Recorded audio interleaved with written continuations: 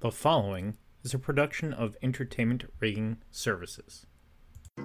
Son, you know your father was a rigger was he. Son, the shoes you have to fill are big as can be. Hello, everyone, and welcome to Shackles, Burlap, and Lies. I'm your host, Ethan Gilson, and this is episode 6. Today, I am joined by Siobhan Gee, who is a rigger, educator, and an all-around great person. And so, hey, Siobhan, how you doing? Hey, Ethan. I'm doing great. How are you? I'm doing very well. So, the first question right out of the gate, who are you? I am Siobhan. I like long walks on the beach in California, which is my home. I like taking the dog for a walk. He's right next to me, so I can't actually say it. And currently, I'm a project manager with United Staging and Rigging. Awesome. A little shout out to our friends at USR. How did you get into the business? To steal a term from some of my colleagues at the ESA, what's your origin story? And before you get to that, I'll also ask, how long have you been in the industry? I've been in the industry for about 8 years now. Excellent. And so 8 years ago, how did that journey start for you? I am going to tell you the not so abridged version of my story because I've been wrestling with my origin story for years, and I just want to be honest about it.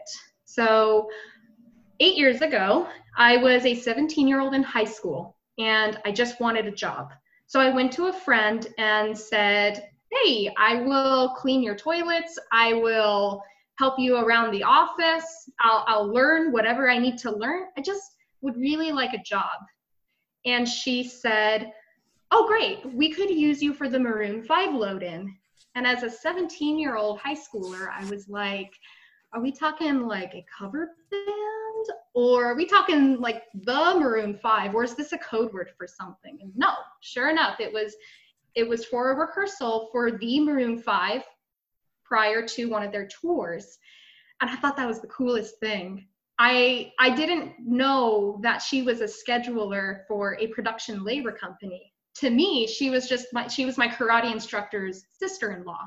And we were all friends. So then that's how I started my stagehand career. After about a year of stagehand work, I really noticed people walking around on the beams. That's when I started really paying attention to the ropes that were dropping down. Because prior to that, I hadn't even thought about it, how the chain got up in the air. So I noticed people up there, and I thought, that looks dangerous and challenging. And that's what I want to do. I want to try that. So I asked one of the head riggers what it took to be up there. And he said, well, you have to know how to build a basket. And I go, okay, well, how do you do that? Can you teach me? He goes, I don't really have time. You also have to know how to tie a bowline. And I'm like, okay, well, what's that? Can you show me that? And basically he just kept blowing me off, and that's fine. He didn't want to teach me, but I still wanted to learn. Eventually I met another rigger who agreed to take me under his wing. And he sent me PDF files of some documents that he was working on, just some, ground rigger facts. He said, here, read these. Can you come over tomorrow and we'll do lessons? I go, yes, absolutely. So it all happened kind of quickly. I go over the next day. He says, we're going to learn how to tie a bowline. Okay, is it this? He's like, well, I thought that was going to take 4 hours. Clove hitch? This? Yeah, timber hitch. I don't know what that is. It's a clove hitch on the bottom of a pipe and a half hitch on top. He hands me a Sketch 40 pipe and I tie a timber hitch. And he goes, well, there we go. I thought that was going to take 4 hours. I guess we're moving on. So he starts teaching me throughout the day, and in the afternoon, he's like, well, you have your first ground rigging job this Friday. I'm like, oh my God, I'm so excited. This is so cool. And he goes, I told them that we've been training for 2 weeks. I go, but it's been like 2 hours. He said, yeah, I know. You've got a lot of shit to learn by Friday. So then that was my first ground rigging gig.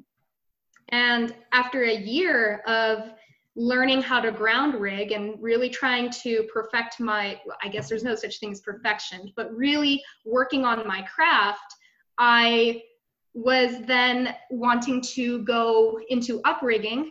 And so I bought a harness and Fall Pro and rope. The parts of my story that I'm ashamed of happen in between going from ground rigging to uprigging. So when this mentorship first started, he never really had anything nice to say to me. He would always point out my mistakes and never pointed out the things that I had done well on a job site. And one day he gave me like his first compliment, like months and months into training with him. I finally heard something nice. And, you know, it was actually like something very touching. So, you know, then we became friends. And, you know, a while later, we then became friends with benefits. And as a 19-year-old at the time, I thought I must be so mature and so smart to be able to attract a 36-year-old.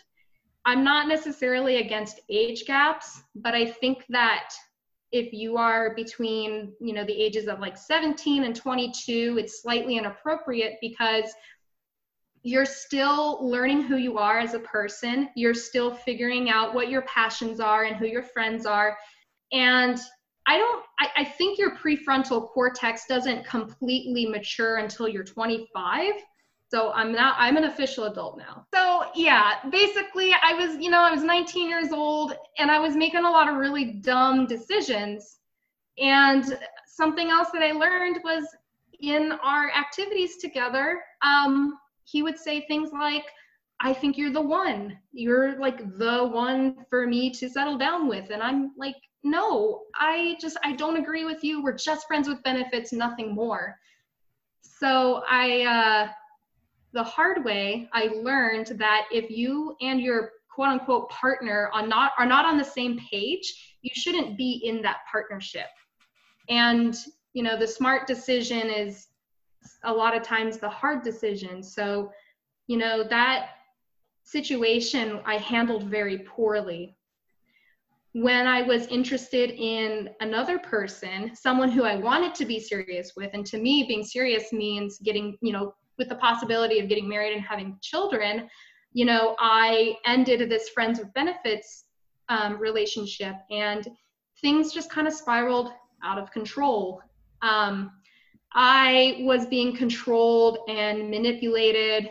I was kind of being groomed to believe that my mentor was the only person who knew what was going on, and that any other person around us didn't know anything about rigging, and those people are not to be trusted. So, you know, imagine being on your rigging crew of like 9 or 13 people or however many you're working with for that day and not being able to trust any of them. Like when you're an uprigger, you want to be able to trust your crew, because if you fall, if something happens to you, you want to trust your crew and believe that they're going to rescue you and that they're going to help you if something bad happens. And I was in the mindset that nobody was going to help me if I needed help.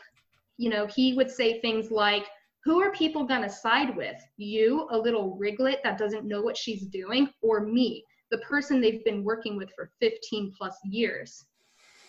And, you know, it was a lot of manipulation and control.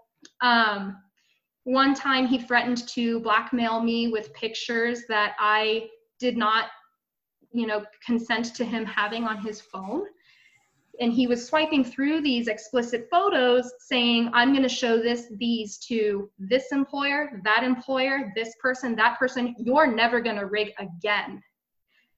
I was 20 when that happened, and that was It was terrifying. I'm shaking, kind of, telling this story and reliving it. It was one of the scariest things ever. And basically, he was threatening me, threatening to blackmail me, and he was threatening, he's using sexual exploitation. I didn't realize that I should have, called the police. I should have filed a claim. There's just so many things I could have done differently, but I didn't. What happened was I ended up being depressed. I was in college at the time, and I skipped a lot of classes, and I also stopped taking rigging calls for a long time because I was legitimately afraid of what would happen to me on a job site. I basically thought people would just point at me and laugh at me. And it wasn't until a fellow female rigger reached out to me and told me that, people did respect me. People did have respect for me as a rigger, even though I was fairly young, very young and very new. And I tell her how grateful I am for her pretty often, because it really was a pivotal point in my life. I was close to just giving up. So I hope that my story resonates with someone. And I hope that people who are wanting to get into the industry, guys and gals, I hope they realize that there are plenty of resources out there. There are plenty of webinars, classes, instructors, and mentors, and people willing to help you get into the industry without manipulation and sexual harassment. So I think that's my story. That's how I started. Going into like my uprigging years, I started distancing myself from that person. So, he helped me get into the industry, but my own skill set helped me stay in the industry and continue to get more work. So that's my story. I think that is a important takeaway, is that your skill, your ability is what other people recognized and would ultimately judge you on, and that hard work and dedication will get you a lot of places. It is unfortunate, your specific situation, as well as I know several other people who have gone through the same thing, that and it's not unusual. We work in I often say a high value in terms of there's a lot of money. It is usually, especially on the concert side of things, high profile because you're dealing with celebrities, but it is a small industry. There's, not a lot of people in the industry, and we spend a lot of time with a small group of people, especially if you're on tour. We talked about this in previous podcasts of, being in proximity to people for a long period of time. You form relationships. I mean, that you can't take human nature out of the people. But it is unfortunate that someone took advantage of the situation and used it for personal gain. And, I'm glad to see that you've been able to persist in pursuing what you want to do. That takes a lot of hard work. So you deserve credit for that. You were going to say something? I was going to say it really wouldn't have mattered who helped me get my foot in the door of the industry, because there was another person, like I said, who was blowing me off. I would ask questions and he didn't want to teach me, which is fine. So I was still very determined to have this experience. I was very determined to find out for myself what it was like to be a rigger, what it was like to walk on those beams. And it wouldn't have mattered who helped me, but unfortunately that's just the way the story unfolded.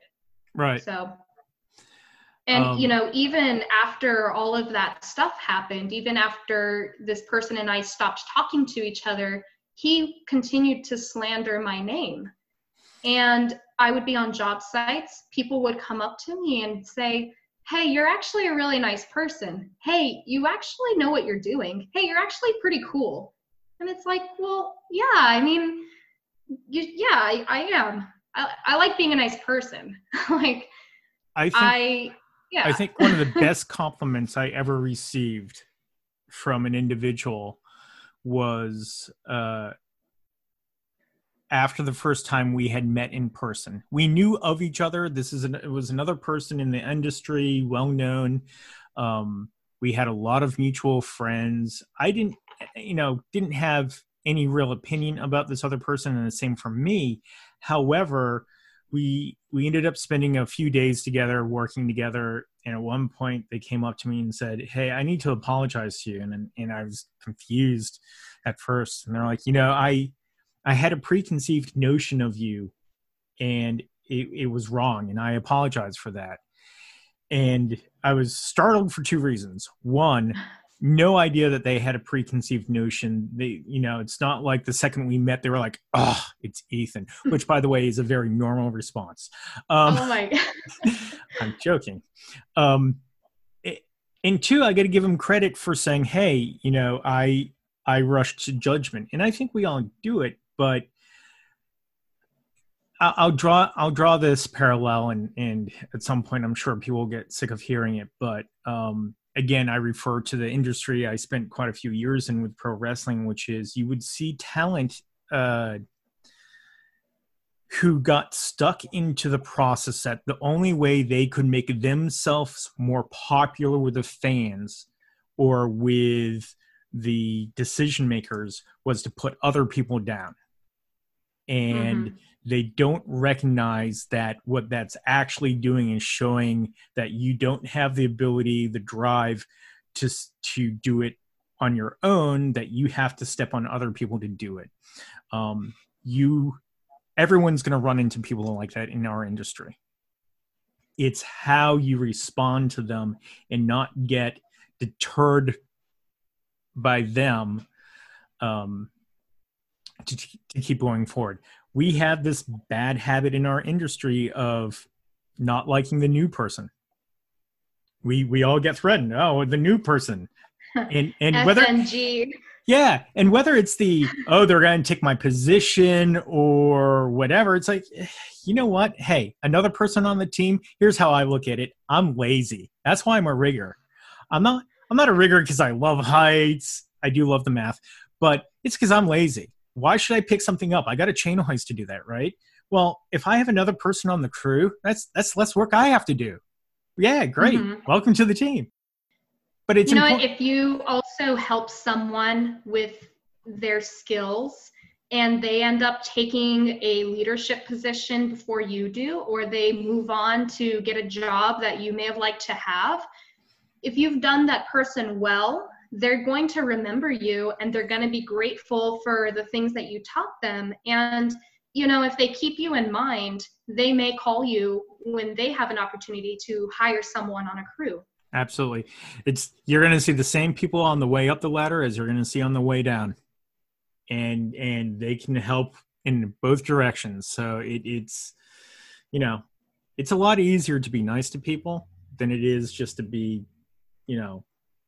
angry people.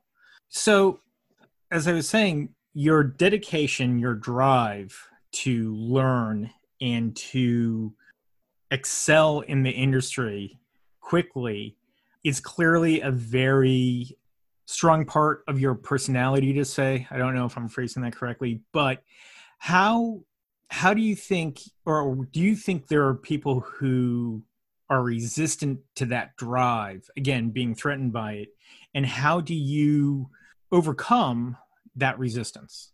I have experienced that where people have felt threatened by my determination and drive to continue to excel. In that particular situation, the work environment was so toxic for me that I moved on to work somewhere else and surround myself with people who were not threatened by me and who were willing to help me and who would accept my tips as well. I enjoy helping people on the fall protection side of rigging.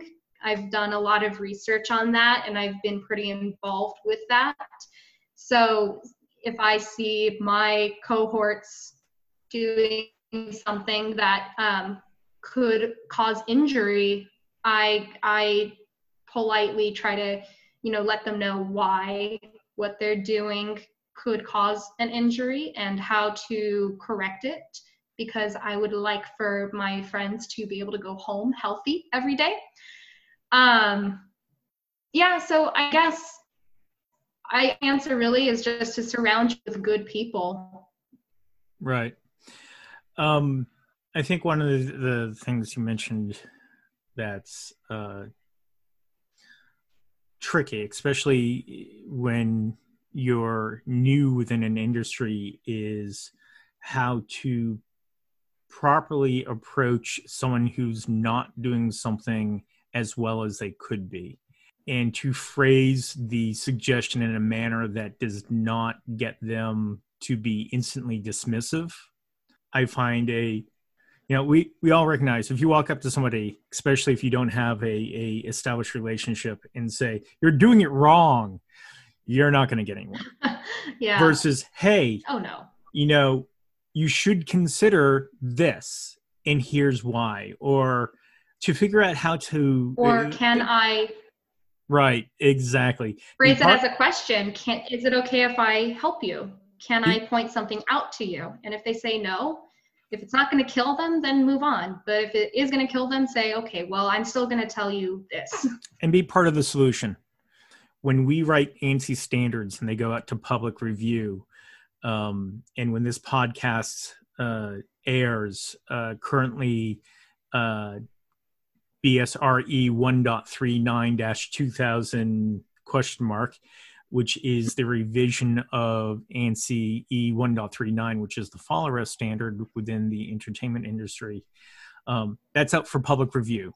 And so you can go to tsp.esta.org. You can download the draft document. You can read it. And then there's a form you can fill out if you have comments like, hey, I think instead of saying you should do this, I'm trying not to use should all the time. Change the word to it shall. It shall. And in standard writings, should is a suggestion, shall is a must be followed thing. But when you make your comments, you have to offer a solution. I don't like this, and offering nothing to fix it, we don't have to respond to that.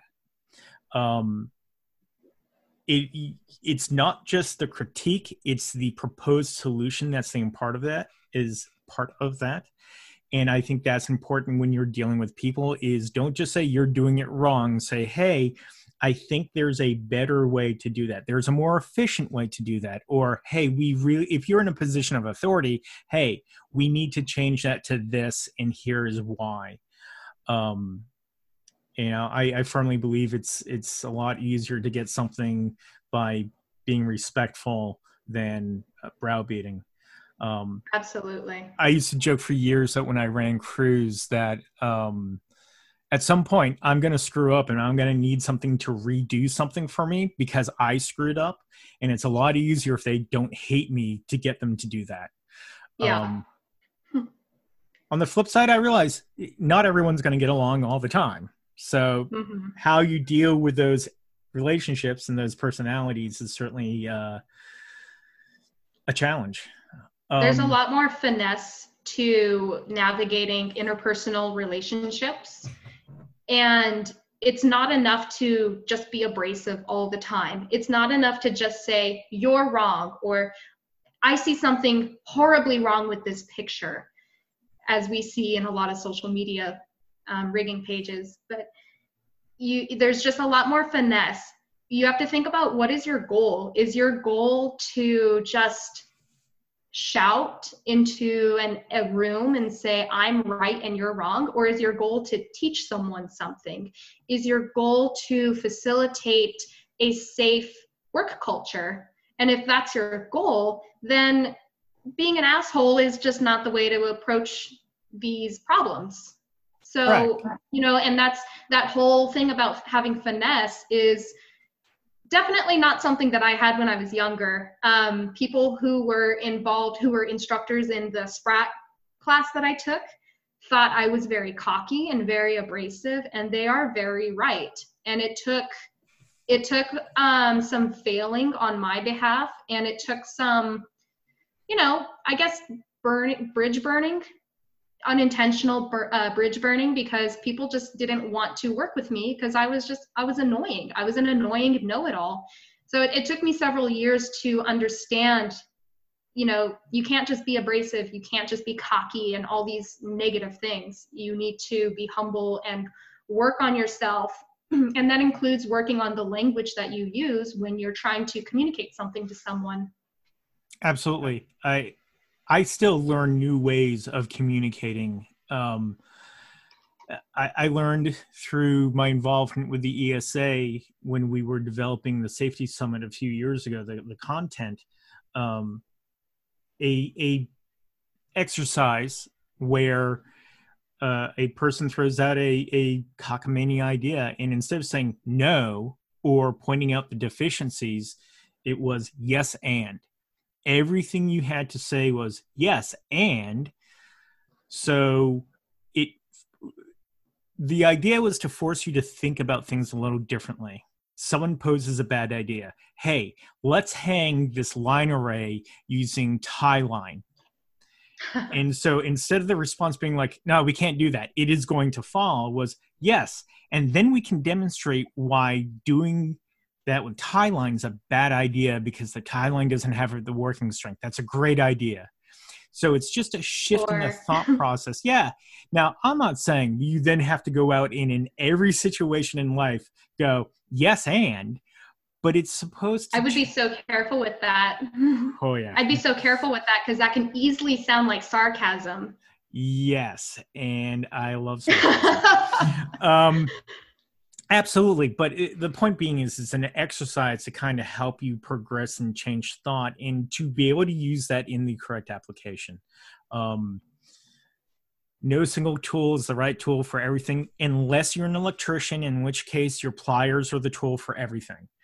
But it certainly is something to always analyze and to progress with, which leads me to the question of, who have some of the mentors in the industry been to you? Who have you learned some of the lessons from in terms of how to communicate, how to run a crew, how to do these, these things and to continue to progress? First and foremost, I have to give a shout out to my karate instructor, Jason Stanley. I started in his dojo when I was 10 years old, and I started assisting when I was 11. And I would assist the little ninja classes, and as I got older, I would assist with the young samurai classes, and then I would assist with the adult classes. So everything that I learned in karate has carried me through my professional career.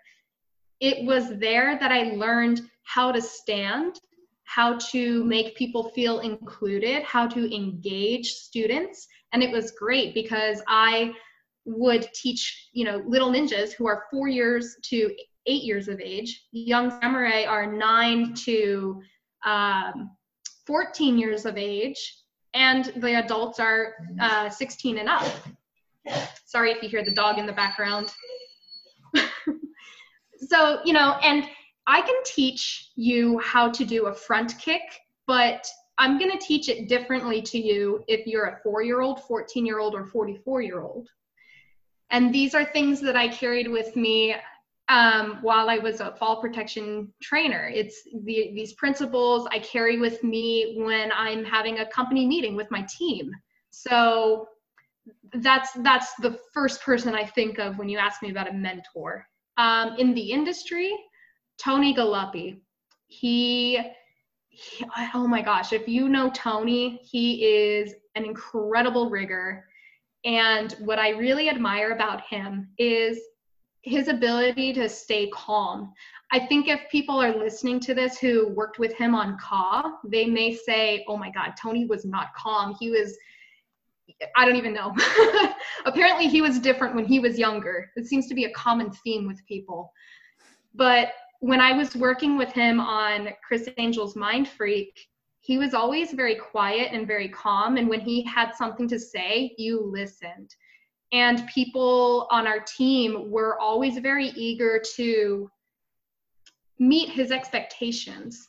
And there's just something about Tony, his stoicism and his professionalism. And he was also just a funny guy. He was just a person that you wanted to impress and a person that you wanted to hang out with. Sorry, that was a long-winded answer. No. I learned a lot from Tony in the couple of times that I've gotten to work with him. Yes, because I've never given a long-winded answer in my life. No, it's great to hear about a mentor that inspires you, and I think that's a great thing in terms of he inspired you to work harder for him. I think that goes along with what we've been saying before in terms of leadership style. So you mentioned, doing some interesting projects. Here's a new question I just thought of. Woo! What have some of your favorite projects to work on been? And I ask that very open-endedly because I realize that, and this is something everyone in the industry should recognize, you will have clients at times that don't want you talking about their project. And that could be from an event side, from an installation side. That's certainly something to be respectful of. So within reason, what have some of your favorite projects to work on been? My favorite project has been Mind Freak with Tony. I come from the arena rigging side, and everything in arena rigging is temporary. With this install in Planet Hollywood, it was permanent and it was in a theater. So I was already out of my comfort zone. And every single day, I just, I felt inadequate every single day. I made so many mistakes. Shout out to Luis Valenzuela, who we lovingly call Luquete, for always being honest with me and always pointing out my mistakes. Sometimes he would walk up to something and be like, what is this? Who did this? This is pathetic, man. You call yourself a rigger? And I'd be like, I did it. I'm sorry. I told the guys to do it. This is why. Now I know why that was a bad idea. And it was a challenge to, me, 5'4", looking up at Luis, who I don't even know how tall he is, like 6 foot, I don't know what, and go, it was me. I made a mistake. I'm sorry. It was, every single day was humbling. Every single day I learned something new.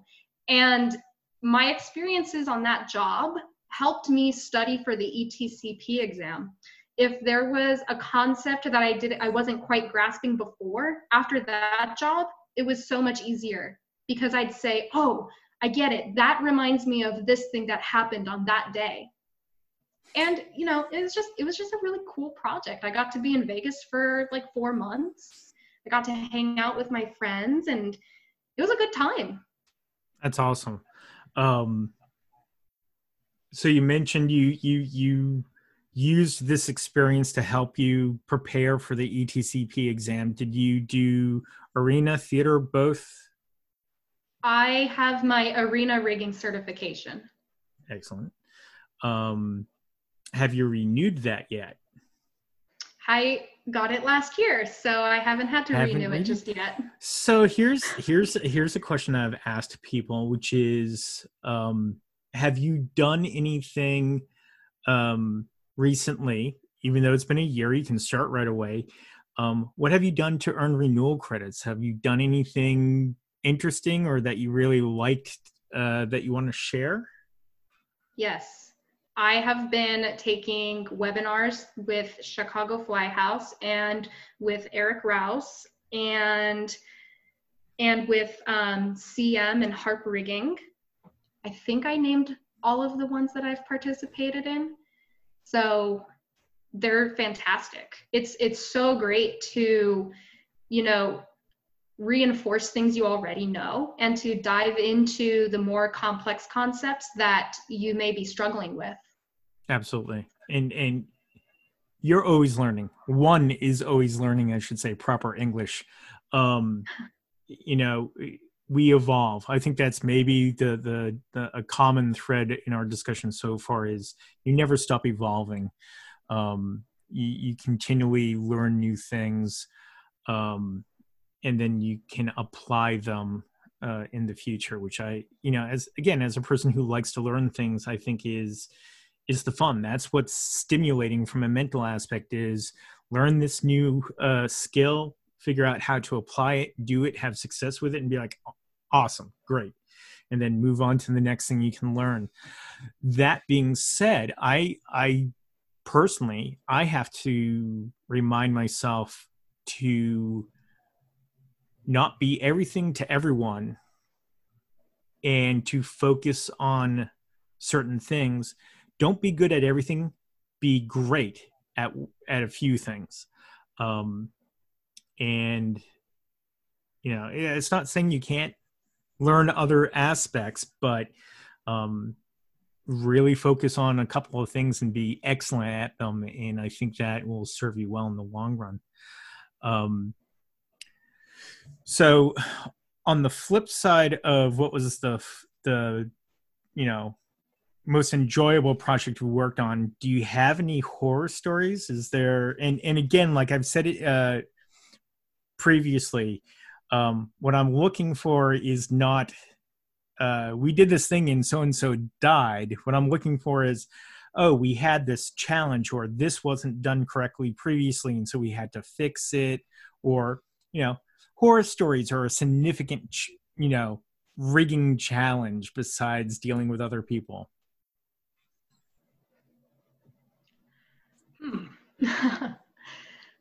I mean, I haven't had any really horrible days, luckily. I feel like I'm gonna get in trouble for telling this story, but one time, we were in a roof, pretty high up. I'm making a point, and I hear, I'm like, no. I turn around and go, you okay, buddy? He's like, yeah. I'm like, no. I finish making my point because now I'm really concerned. I'm putting on my American Red Cross hat and I look at this guy and it happened. He threw up on the beams. I'm like, oh my God. So I get off the beam, get onto the catwalk. I look at him and I go, hey buddy, are you dizzy? Are you thirsty? Can you see me? I'm just like asking these questions. Are you okay? He looks up at me, just covered in I'm sorry. He's covered in his own vomit. And he looks at me and he goes, man, those barbecue ribs were a bad idea. And I'm like, it's 9 a.m. Barbecue ribs? That's gross. And so someone, our other friend was holding the point, but he couldn't finish making it because he was in an awkward position. So I challenged myself to go help, even though I was really grossed out. I'm like, okay, I'm grossed out, but I can do this. And I helped them make the point. It makes for a good laugh afterwards. I shouldn't have shared that story. I should have picked a story at my detriment. Hey, it's fun. Listen, it's certainly an entertaining story, but it also brings up a thing of having to overcome a challenge. That's certainly true. And as well as it does bring up a good topic of working at height. And when we work at height, I think people instantly focus on, okay, the most severe risk is what if that person falls? Well, what if someone gets sick? What if someone has any number of human biological accidents? It happens. We're not always in control. Shit happens. And how do you deal with it? And how do you, resolve the situation? So speaking of fall arrest, you had mentioned that in your progress and your journey so far within rigging, that you did a lot of research on fall arrest and certain related topics to the fall arrest industry. I want to ask some questions related to that in terms of, first, how did the subject matter draw your attention? What was it about fall arrest and specifically rescue and suspension trauma? What about those things have piqued your interest? And then to say, okay, in your research, what did you find? What did your research develop? I love that question. Two reasons why that subject piqued my interest. One, I was taking, in my SPRAT class, I was arguing with the instructor about rescue. And, you know, I like I said, I was cocky and stupid. And these people had every right to just not like me. And after that, I realized I'm in a harness, I'm using this lanyard, but I don't really know much about the equipment that I'm using. Simultaneously, I was going to Cal State Fullerton and I was in the honors program. And in order to maintain that status and continue receiving free printing and priority registration, I had to do a senior honors project. I had to write something and I had to present it. So I decided I would dive into fall protection. I did a quiz on SurveyMonkey and had a lot of people answer the questions. One of the questions was about post-rescue. When someone has fallen and they've been suspended in their harness, when you bring them to the ground, do you put them in a horizontal position or a seated up position? And I thought everybody was just going to go with the seated up position because that's what I was taught. And one person who I believe is a RA technician in Canada said, put them in a horizontal position. And now I'm like, whoa, buddy, you're wrong. What are you talking about, man? Come on. Anyway, politely, I asked him, why do you say that?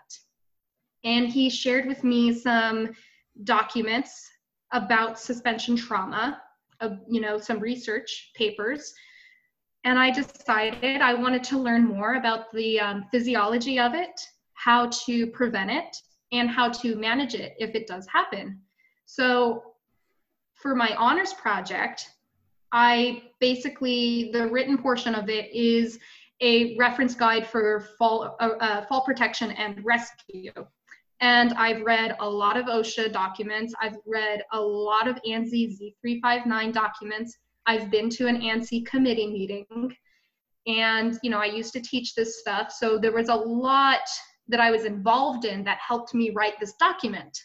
For the presentation, I decided to focus solely on prolonged harness suspension. So it's a lot. I don't even know how long we've been recording this, but if you want to check it out, go to YouTube and type prolonged harness suspension. Or you can type my name, Siobhan Gee. Good luck spelling it. And you should be able to find it. I'll put a link to the video in the show notes so that people can find that as well. Fun fact, today that we're recording this is May 8th. My grandmother let me know that 3 years ago was the day that I gave the presentation.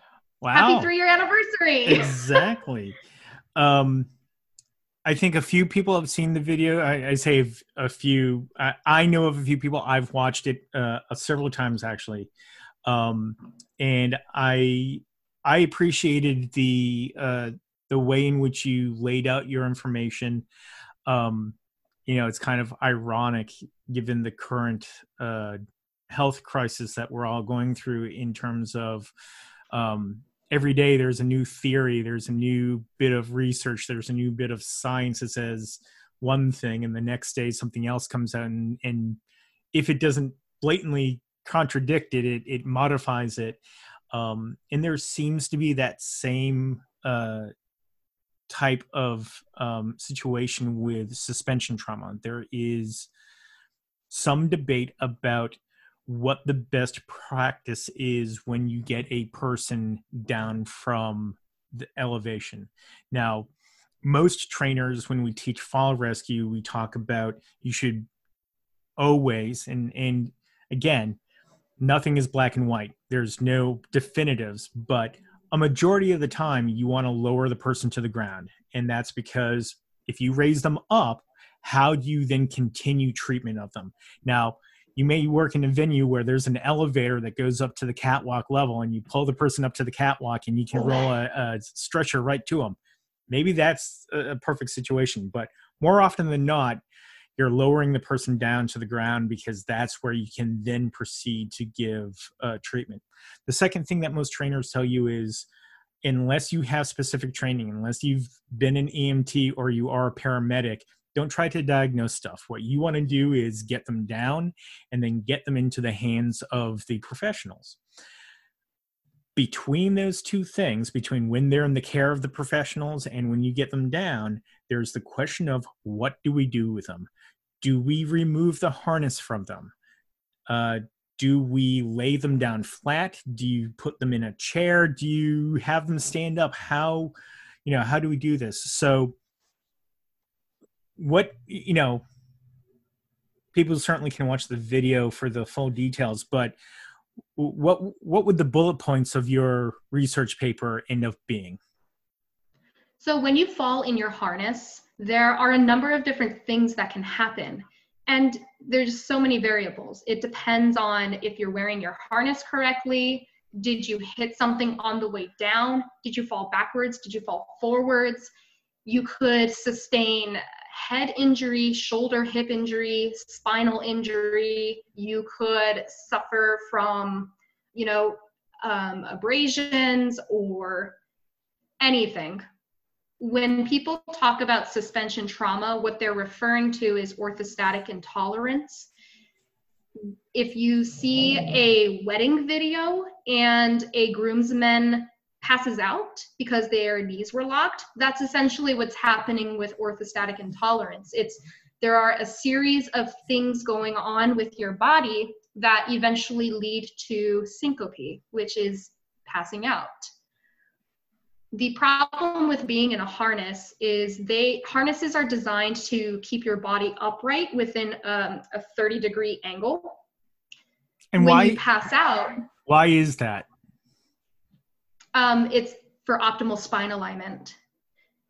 And when you pass out, your body gets into a horizontal position so that your body isn't fighting gravity to replenish the blood volume throughout your system. When you're in a harness, you're upright, so your body has to continue to fight gravity. The reason that rope access technicians don't pass out after 15 minutes of work is they're continuously moving. And when you contract your calf muscles, it helps pump the blood back from the lower half of your body back to the upper half. So if you have fallen and you are conscious and waiting to be rescued, move your legs, just stretch, contract your muscles, just keep moving, breathe easy. You'll probably be shaken up. Like I've almost fallen, and that's always scary. Yep. You get this rush of adrenaline. So, but if you do fall, keep your breathing steady, pump your legs. If and when you rescue that person, they're gonna be okay. You probably want to take them to urgent care to get checked out anyway. Even if they're conscious and say they're fine, there may be hidden injuries that you don't see. Absolutely. And it's better to be safe than sorry. If the person is unconscious during the rescue,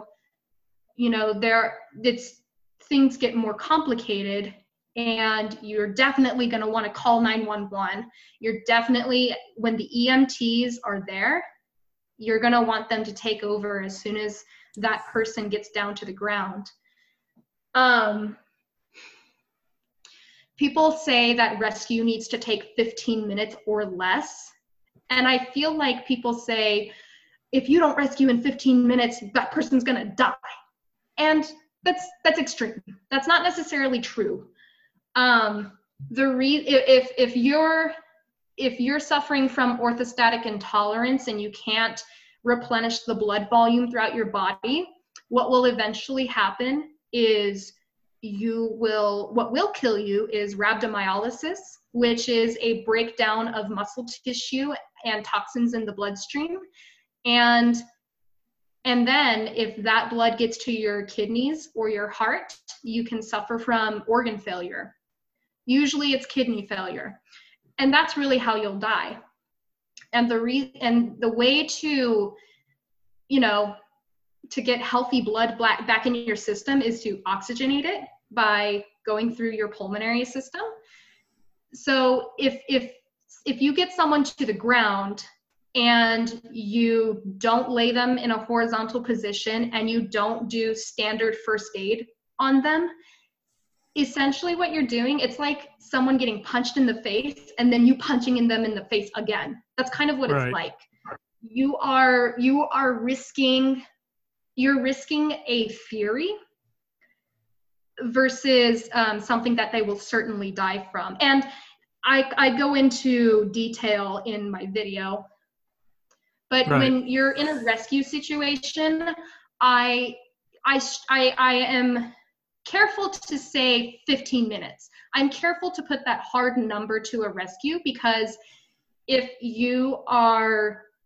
adrenaline is rushing and you are trying to go as quickly as possible, that's when mistakes are going to happen, and you put your fellow rescuers at risk, you put other people at risk, and you don't want to make a mistake in that situation. So I think what's more important is keeping calm and not rushing.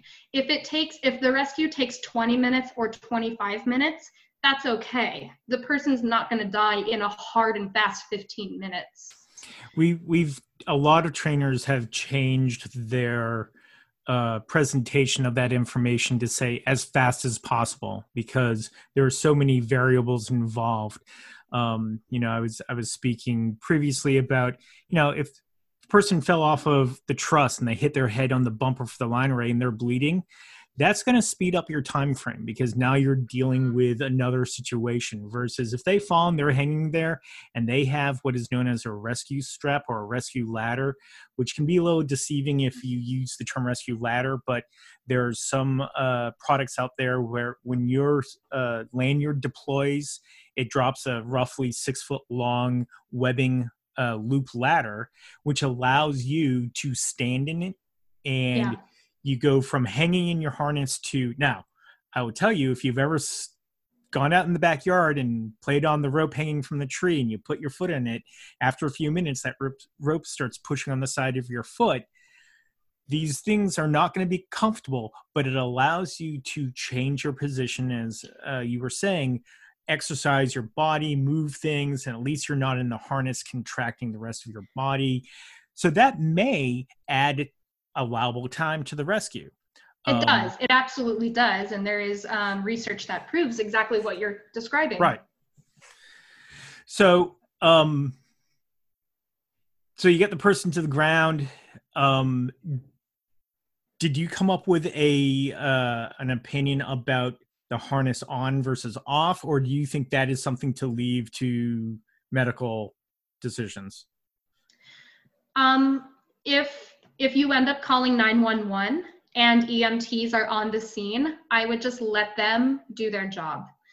If EMTs are not on site, I would have someone who is certified in first aid and CPR to go through their standard protocol. Right. When you go through first aid training, you are taught, how to check the head, neck, shoulders, torso, hips, spine, legs, appendages, and you're taught what questions to ask the person. You're taught how to look, what signs and symptoms to look for to give you clues as to what they are suffering from. What if the person who fell is diabetic and went into diabetic shock, and that's why they fell? So if you know that about the person, then that's the protocol that you follow. Right. So if the harness, they're not, when you're not dangling from it, it's not meant to be completely restrictive. It's not meant to constrict your arteries. So if, I don't really think that's as big of a problem. If that makes sense. Yeah, no, absolutely it does.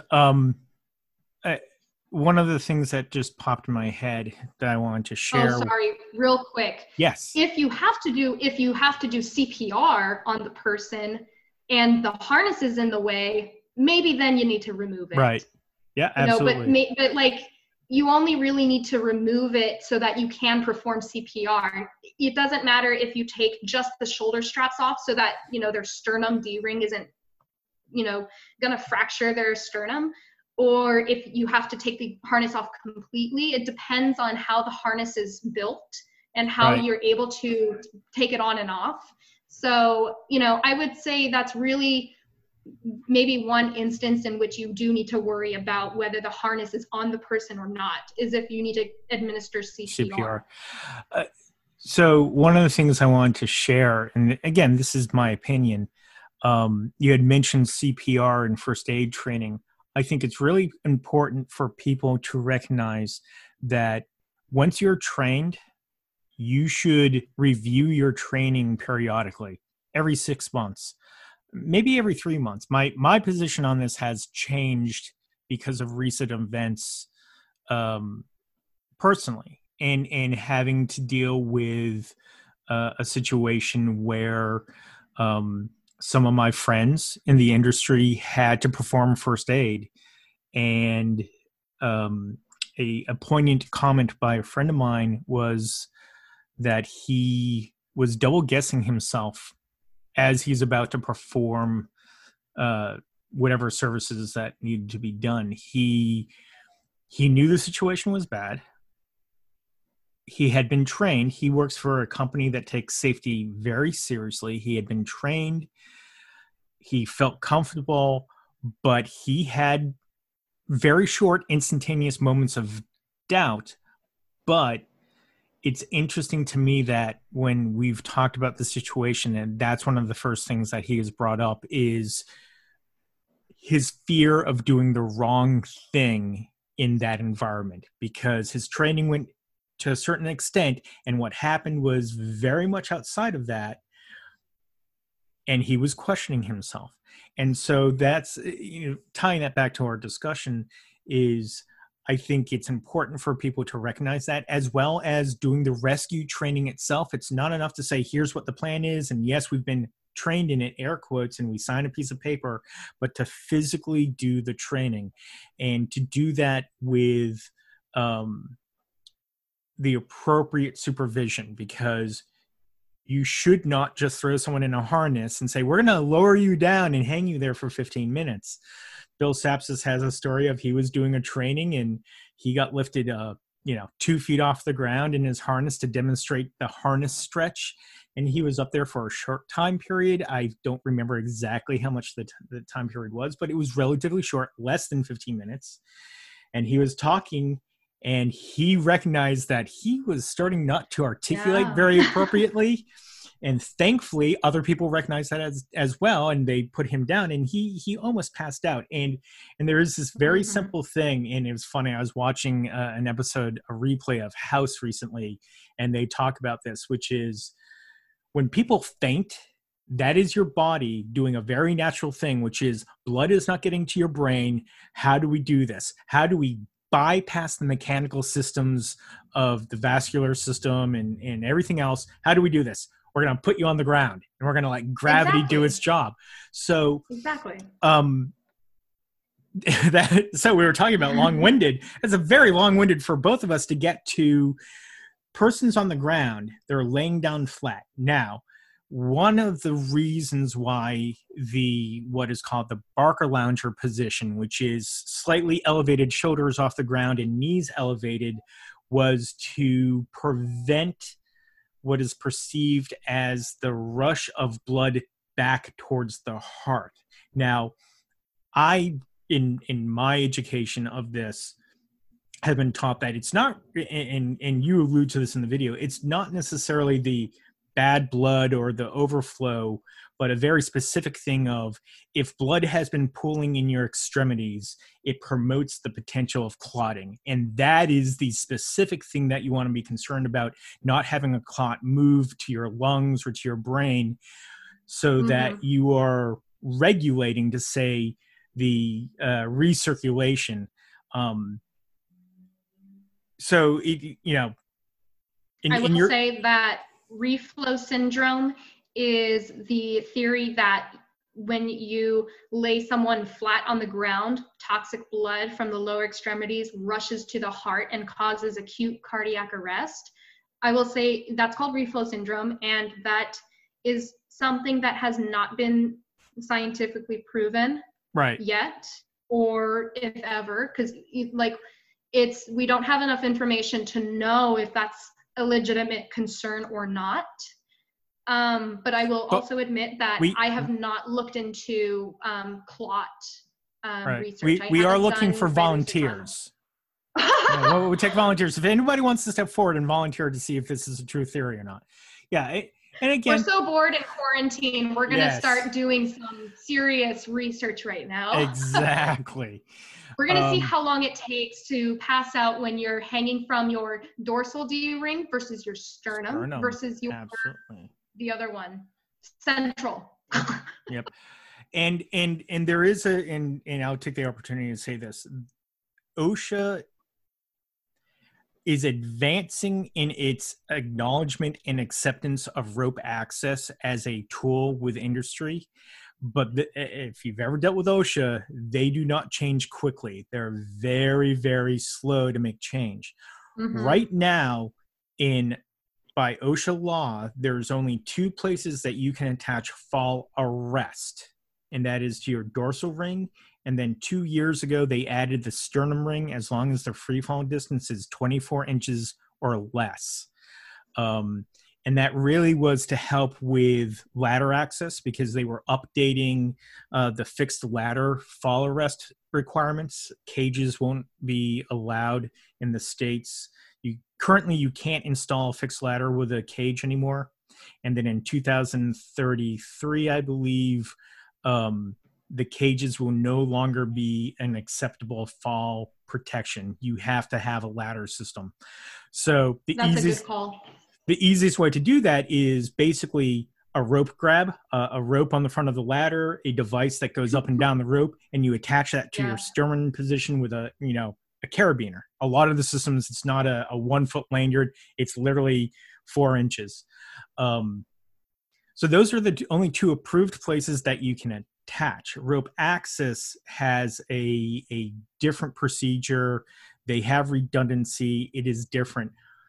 So you have to figure out that process. And they also work in suspension. And they're not only concerned about getting from one work platform to another. I think it's a valuable tool, but we have to, when you're dealing with employer-employee relationship and you're dealing with having to meet OSHA's requirements, you have to do that balancing act of meeting the requirements as well as functionality. So is there anything else that you want to mention about your research on that before I take us in a different direction? Well, with rescue, I would like to say that don't only think about rope access and pick off rescue for your rescue plan. If you have a scissor lift, use it. If you have a ladder and a conscious person can just step on, an A-frame ladder and get themselves down, use that. When it comes to rescue, go for the simple solution. The more simplicity, the less room for error, and the less room for error, the safer and more efficient your rescue will be. So, Sometimes your rescue may call for pick off rope access type rescue, but if you can go for a simpler solution, I do that. So that brings up a situation that I'll describe. You have a roof system, you have towers. Usually the access is by climbing the tower and then going into the roof grid and rigging from there. A lot of people will put their self-retractable device, which, by the way, you're supposed to call them devices now instead of lanyards. They're trying to create some separation between those devices and the lanyards. So you have your SRD, a yo-yo is up in the grid. Mm-hmm. For ergonomics, you might put that 4 or 5 feet away from the tower so that it's behind the person as they're climbing. It doesn't get in the way. When they get to the top, they can get into the grid easily. I don't like that because now I have eliminated my number one resource for rescue, which is a self-rescue. If that person's now 5 feet away from the tower hanging there, they can't reach the tower. If they just slipped and fell and they swing away, one, if that SRD is too far from the tower, are they now going to swing back into the tower and hurt themselves, hit their head if they slipped and they're not able to recover quickly? But two, if you can figure out where to put that SRD so if they fall, they're almost in the same horizontal position they were in, they can climb the tower, go up a foot to release the SRD, and they can climb down, and that is the rescue. Yep. So you got to think about that component stuff of, okay, I got the equipment, I'm going to stop the person from going splat. That was part one, but now we need to get them down. How do we do that? Sometimes simpler is the easiest way to go. So that's a really good point. So you mentioned you're working as a project manager right now. I asked this question never to infer that people are not happy in their position. What's your dream job in the industry? And I'm going to say, I would assume that's within rigging because that's what you're doing now. So humor me. What's your dream job as a rigger? Oh my God, I have no idea. I don't know anymore. I went through a serious identity crisis. I almost joined the military and it did not go as planned. So after 2 years of sending applications to OCS, getting rejected, sending another application, getting accepted, getting put on delayed entry, having a complication at MEPS that did not allow me to go to basic training, even though I had my backpack with my toothbrush ready to go. I think for all the good reasons to join the military, one of the reasons I wanted to do that was to have a clean slate. I shared my origin story with everyone today. I've never shared that version of it with anybody that I, didn't personally know. Usually it's just my closest friends, but I just wanted a clean slate. I wanted to start over and not make the same mistakes. And I don't know, I'm not really a religious person, but maybe God was telling me something. I don't know. So I definitely have struggled with my own identity, and I don't really know what my dream job is anymore. But I will tell you that I love my team. I learn something from each person all the time, and I'm so grateful for them. Maybe 20 years from now, I'll move into psychology or something else, or teaching. I don't really know. Maybe I'll become like a second grade teacher, and like when the kids start acting up, I'll be like, do you see this person? Do you know who I was in a previous life? I lifted 5 of you at once. I don't know. Who knows? I have a friend and colleague who, technically he's retired, but he's gone through 3 phases of his life. He was a rocket scientist. He then became a patent attorney. And then when he retired, he started doing community theater. And he's now a rigger and he works in the market I'm in. And, he does it for fun. It's something he enjoys doing. So it's okay to change. Again, it's okay to evolve. Um, I think yeah, no matter what, whatever I'm doing with my work, I want to be able to help people. And because of my own story, I want to help people that are suffering with abuse, guys and gals.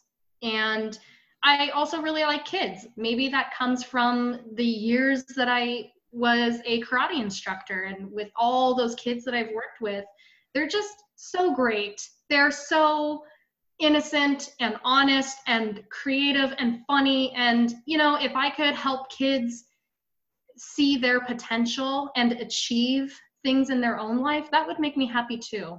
So I don't know what that looks like exactly, but it's something like that. I think that's amazing. I had a thought, it came in, and it left just as quickly. And this break is brought to you by... See, you mentioned break. That triggered it. Absolutely. You had mentioned people facing challenges. I think it's important to know that Behind the Scenes, which is a charitable organization dedicated to supporting technicians in the live event world, has in the last few months to year been working diligently on a support structure for mental health issues. And the thing that they have rolled out in the last few weeks has been a resource for people to talk with others, not necessarily a therapist, although they are working on resources for therapists who have knowledge of the entertainment industry, to be a resource that I urge that if there's anyone listening who's going through a difficult time, regardless of what the cause of that is. Maybe COVID is driving you nuts and you're just like, man, I got a rig and I can't, and I'm having a hard time dealing with that. Or you're in a unhealthy relationship, or you're having addiction issues. Whatever it is, there are resources for you to get help. Visit Behind the Scenes. I'll put the link in the show notes. And don't be afraid to ask.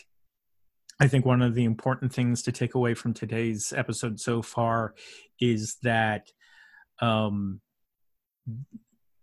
you will get through it. Whatever the challenge is, you will get to the other side. Siobhan is a example of that and not giving up on themselves. So certainly keep that in mind. And hey, if you listen to this and you're just really kind of bumming out, shoot me a message on Facebook. See if I'm around. I'll talk to anybody.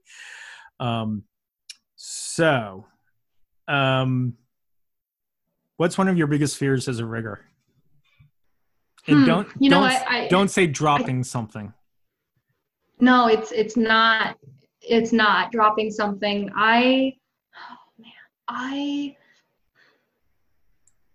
Human error is a horrible thing sometimes. And sometimes that can be deadly and catastrophic. And my biggest fear as a rigger is saying okay to something when I shouldn't say okay to it, approving something that I should not approve, and having someone seriously injured or killed on the job. That's my biggest fear. So I think that's why I'm very, very passionate about education and very passionate about learning from my peers, because that's got to be my biggest fear. I know of people who have been on job sites that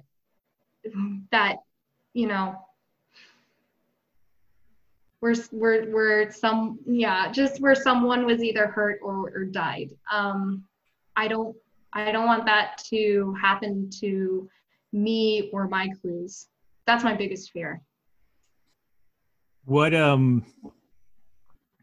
there any widgets, any tools, any devices, any pieces of equipment that have made you enamored with them recently? Anything you're like, oh, that's so cool? I like my ID. It's a lot of fun. Rappelling is just great. Although IDs are for industrial use, and when you are recreationally rappelling, you use other devices such as, I can only remember the Piranha, and I think that's manufactured by Petzl. I went canyoneering in Utah last year, and it was so fun. I love it. So I don't know. I guess the ID, you can do a lot with it, and you can rappel from it, and you can even ascend with it. It's just fun. Excellent. I'll throw up a link on that one as well. All right. Before the last question, I would ask if there's anything else you want to talk about, any other stories you want to tell, any questions you have for me. And no is an okay answer. Well, I was hoping you would ask me about my love life, because I really love that story of how my boyfriend and I met. All right. So everyone pretend, if we're going to rewind, and that you didn't hear the last 30 seconds. So, hey, you have this very cute story of how you met your boyfriend, because it's related to a topic we spent some time talking about in terms of fall arrest. So why don't you tell that story? Oh my gosh, Ethan, I am so glad you asked. When I was a fall protection and rescue trainer, I convinced my supervisor to send myself and another coworker to an ANSI committee meeting. And I went to the subcommittee meeting for self-retracting devices. I saw a really cute guy and said, "Is anybody sitting there?" And he goes, "Nope, you are." So I'm taking notes as they're talking about SRDs, and they were specifically talking about leading edge SRDs. And this guy leans over and goes, "Are you new here?" I said, "Yes." "How can you tell?" He goes, "Because you're taking a lot of notes." I'm like, wow, okay, thanks. Long story short, we exchanged information, and we were basically pen pals for 2 years before deciding to get into a serious relationship. And we usually send pictures of dogs to each other or talk about our families and vacations. He works for a fall distribution company. So he's on the business end of fall protection. And a lot of their clients come from the tower industry. Right. So it's really cool because I come from the end user aspect of it, and we can both talk about fall protection, but our conversations are still very fresh and interesting because he talks about the business aspect of it, and I'll talk about the application aspect of it. He's just wonderful too. Hi, Dan. He probably hates me right now. Say la vie. I think you can find love even in standards. Absolutely. It was a match made in ANSI heaven. All right, so I just thought of another question that I'll ask before the last question, which is, in episode 1, talking with Yana, we talked about some of the challenges specific to female riggers and fall arrest being harness size. Have you found any harnesses, manufacturers that you like? What kind of harness do you own? What has worked for you? And the reason I'm asking that specifically is not to make a point of, oh, well, there's only a few women in the industry with harnesses, so let's find out what they're all wearing so we have that information for the next person. But more so, you've done a lot of research on fall arrest. You are a trainer. You obviously have a relationship with someone involved as a distributor. So your resources are well stocked. What are you wearing? Why are you wearing it? What advice would you have to other people who are on the smaller range of the harness limitations? Ooh, I feel like I'm on the red carpet. Who are you wearing? Yes. So I own a Yates Voyager. My next harness, I would like to buy a Petzl Avao. Maybe I'll change my mind if I go harness shopping. I may try some different models, but so far the Petzl Va'u is my favorite right now. I think when we talk about body, when we talk about differences in, I guess, physicality and harness fittings, I think it's worth having these conversations about the differences between different body types, and not just we're getting better at acknowledging the differences. I think we need to move into being more specific. So this is slightly inappropriate, but I have a smaller chest, and I don't really have there's not really a preference between a V style and an H style harness for me, although I will only use a V style because those tend to be for rope access situations, and I use my sternum D-ring. So that's why, but I don't have the experience of having a larger chest and knowing if the straps should be, manufactured differently or designed differently. Right. And I would love to have that conversation with fellow female riggers who have experience in that, and I'd love to hear their perspective. Yeah. And you know what else? When you weigh less, you have less body mass. When you fall from a height, you're going to feel more G-force because all that energy has to go somewhere. So it's going to go into your body and you're going to experience a greater G-force. If you have a more body mass, you're going to experience less G-force because the energy is going to be distributed through your fall protection and more mass in your body. So the force you feel is going to be less. That's why when manufacturers say a harness user should has to be a minimum of 130 pounds, it's because they're considering the maximum arrest force that user is going to experience. So if you are bordering 130 pounds or less, you are going to experience higher G forces, and you'll get up to 12 or even 15 Gs, which the military says is like the threshold for an athletic young man to success, to be able to experience without injury. There's also, especially with shock packs on lanyards, if you don't weigh enough, you don't generate enough force, it is not going to deploy properly. So it's like it doesn't exist. And so now your shock load factor is going to go high. So you've actually compounded the issue twice. One, you're feeling more G forces. Two, you've actually increased the amount of G forces to start with. So it's just a bad situation. Yeah. So if you have less body mass, I would invite you to read Survivable Impact Forces and consider maximum arrest force and G-force when you're picking out your fall protection gear. Another device that I'm pretty enamored with are the personal SRDs, the ones that attach to your harness, because those will stop you from falling within 2 inches. Yep. If you fall straight down, that's not considering swing fall. Absolutely. That technology has gotten a lot better where their weight is smaller.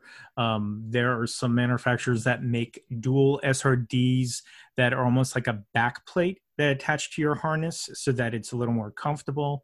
The concession is, especially if you're working outside, that's more surface area, so you might get a little warmer, but stay hydrated. Stay hydrated, exactly. So, all right. Well, we've been going for a while here. We've been going strong. I think we've covered a lot of topics. I have one question left. What is your best or worst rigger joke?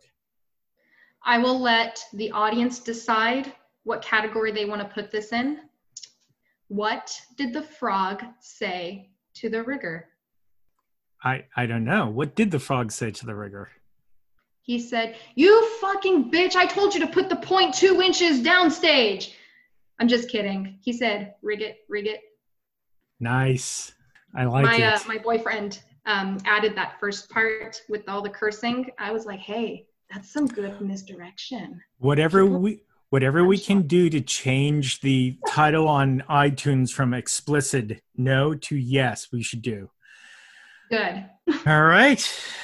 I seriously appreciate you having me. This has been therapeutic for me, and I hope people take away a lot from this. I'm so excited. Thank you Wow. so much for this. Your standards are so much higher. I just hope people listen.